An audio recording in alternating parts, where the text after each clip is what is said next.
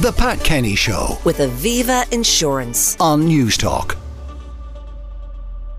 My name is Carly and I'm applying for a job at the Hilton through the Hire Me Hilton program. So there's a few ways that I would make this stay memorable for the guests. I adapt well to technology and I prioritise creating a clean and tidy space. And I hope that I'd be able to work my way up at the Hilton as I work great under pressure. Well, hello, it's Carly speaking. Hey Carly. Yes. What would you like in these waters? Yes, put those orders. Oh, sorry. Take those actually. And if you'd also like to apply for a job at the Hilton, just do what I did. Just make a TikTok video 30 to 60 seconds in length explaining how you'll make the stay for the guests memorable and in which role and location. Just make sure to tag Hire Me Hilton AU and use the hashtag Hire Me Hilton. Well, as you can hear, job interviews are undergoing quite the transformation. The Hilton in Australia recently asked candidates to apply for open positions with a TikTok video, and it's also increasingly commonplace for AI to screen candidates before they'll eventually be interviewed by a human being. So, do these developments sound the death knell for the traditional CV, and what do they mean for recruitment in general? Well, I'm joined by Donal O'Donoghue, who's Managing Director at Sanderson and President of the Employment and Recruitment Federation Ireland. Donal, good morning. Good morning. Now, that's an extraordinary thing that you just perform on TikTok, and if your performance comes across well, you might get to the next step. Well, I think what we're seeing is that the traditional CV, first of all, is not dead, but it's no longer enough to stand out in a really dynamic and candidate-shy market. So what drove this, Mary Hogg, who's the HR director for Hilton in Australia, said there was two reasons that they decided to go with this Hire Me Hilton campaign. The first is that they wanted to attract Gen Z, and you've got to go to where the candidates are, and the candidates are on TikTok. And the second thing was because of AI, because of ChatGPT. CVs are so well written now, it's quite difficult to differentiate somebody that's put time and effort into crafting their CV and somebody that's kind of popped it into AI to produce a beautifully scripted CV. Which disguises total incompetence. Well, perhaps, or maybe efficiency. Depending on how you look at it. Because AI is like anything. If you put quality in, you get quality out. And if it's very generic, it's quite easy to see what's been written with AI. But when you use AI, there could be biases that are either deliberately or inadvertently inserted. For example, if AI finds it difficult to understand your accent. Yeah, possibly. But you have to remember, though, that the traditional interview is inherently biased, and the traditional interview produces only marginally better outcomes than random selection. So that's because we're instinctively... So hang on a second. If I had 100 candidates and I need to fill 10 jobs, and I put the 100 names in a hat, and I pick out 10, that my employees are probably only going to marginally overperform if I pick the 10 out by incredible scrutiny. If it is an unstructured interview by an untrained interviewer, yes, the outcome will only be marginally better than random selection. So there's two types of interviews that we use. There's the competency-based interview, which looks at assessing someone's skills, and there's the behavioural interview that looks at assessing their values for how they fit with the organisation. But yes, if you've got untrained interviewers and they're prone to bias, and yes, the outcome will only be marginally better. So that's why we have to use additional tools like behavioural assessments, reasoning and aptitude tests, or skills assessments that are relevant for the role. Now, the Leaving Cert was always probably complained about by people who said some people are great at exams and other people are not good at exams. They don't give of their best in that kind of pressure cooker situation. And they might be going, ultimately, through college and the rest, for a job that is not high pressure. And therefore, contemplative, reflective skills might be more important than getting 600 points in your Leaving Cert. Absolutely. And I think the conversation around rote learning is very prevalent. And that's why now we're seeing more and more people entering third level through different avenues, through apprenticeship programs and so on, because the Leaving Cert certainly doesn't reward innovation or creativity. So what happens nowadays? Because there's virtually no situation where you're looking for employment where the first port of call will be a human being. Well, there are plenty of situations These like are that. small companies, perhaps, but the big companies... The big companies have moved away, and this isn't just a recent thing. Like, I'll give you an example. Unilever, about 10 years ago, were one of the first movers to start a 4-stage process where AI got involved really early on. So their 4-stage process started with an online application. Then they moved into gamification, which was games-based assessments where the candidates would receive a link to play a game on their smartphone, and that would look to assess their risk appetite, their cognitive ability, a bit like the kind of reasoning and aptitude tests or personality tests.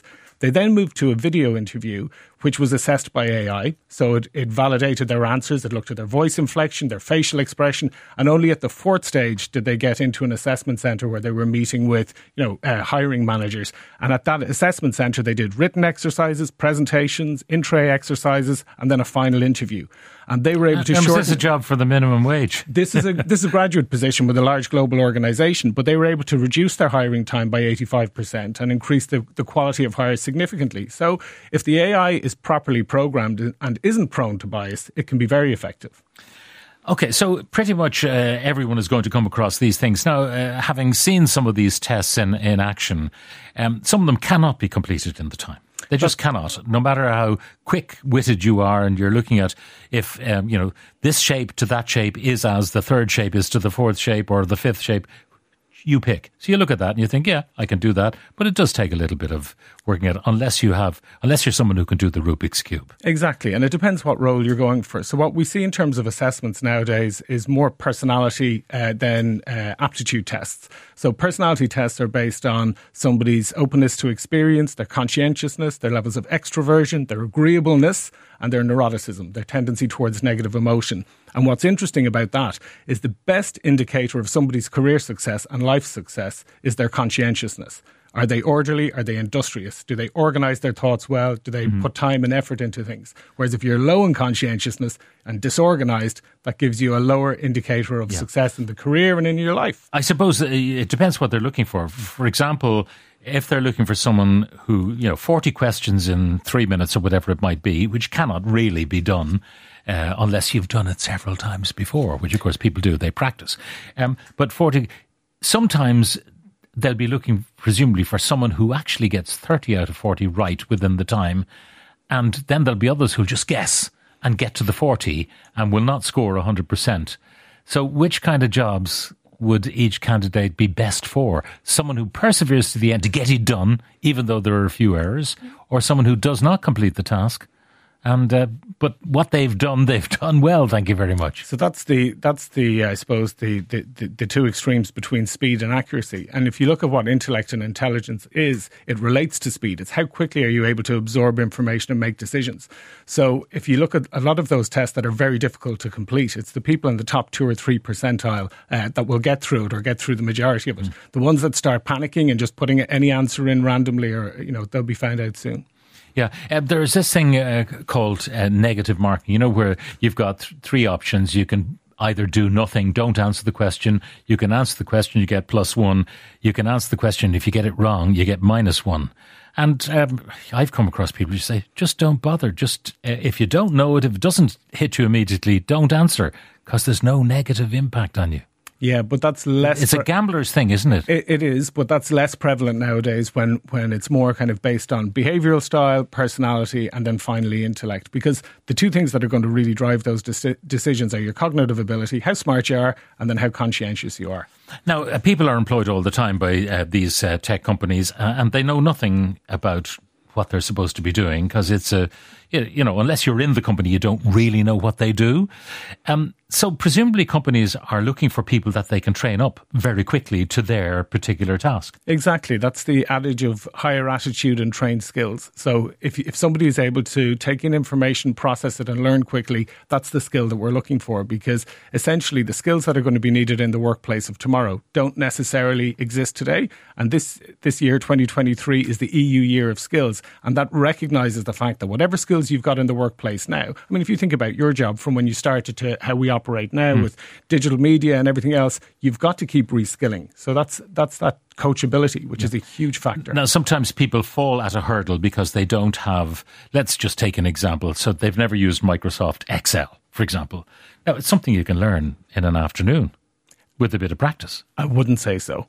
Like if you use advanced Excel where you're doing VLOOKUPs and pivot tables, you need good numeric ability for that. But you can actually get it. And yet you might be turned down even though you've got everything else. And I only gave that as an example. But there could be any kind of software that you haven't come across, But you've come across half a dozen other kinds of software. And that's interesting because the best indicator of your future behaviour and your future success will be your past behaviour. So if you've demonstrated the ability to learn skills and adapt to situations, then you've a higher chance of being hired. Yeah, but that's the point, that the AI may knock you out because you don't tick one particular box, depending on how it's programmed. Possibly, yeah. Or the AI may help you to learn that skill in a very succinct way. As some of the text coming in, surely people will be judged on looks and accent and possibly age over their background if videos are the first port of call. Isn't that the danger? That if you'll pardon the phrase, all the babes will be hired and the ugly sisters won't? Well, I wonder who's more prone to make that biased decision, a human or AI?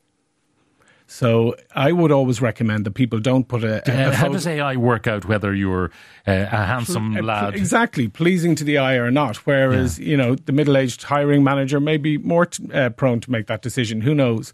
But I always recommend that people, when they're job searching, go with a very plain CV, black and white, plain font, and just make sure it's really well written. Over-formatting and including your photo are a waste of time, because most CVs are going to go into an ATS or a database and be sifted and screened for keywords. So the over-formatting and the photos, complete waste of time. So if you put up your photograph with your Leinster Senior Cup medal on your chest or your Rose of Tralee bandana around your neck, not a good idea. I wouldn't think it's a great idea. But the other thing that's interesting now is your professional profile. So LinkedIn as a good example. The CV is static and it looks back historically at what you've done.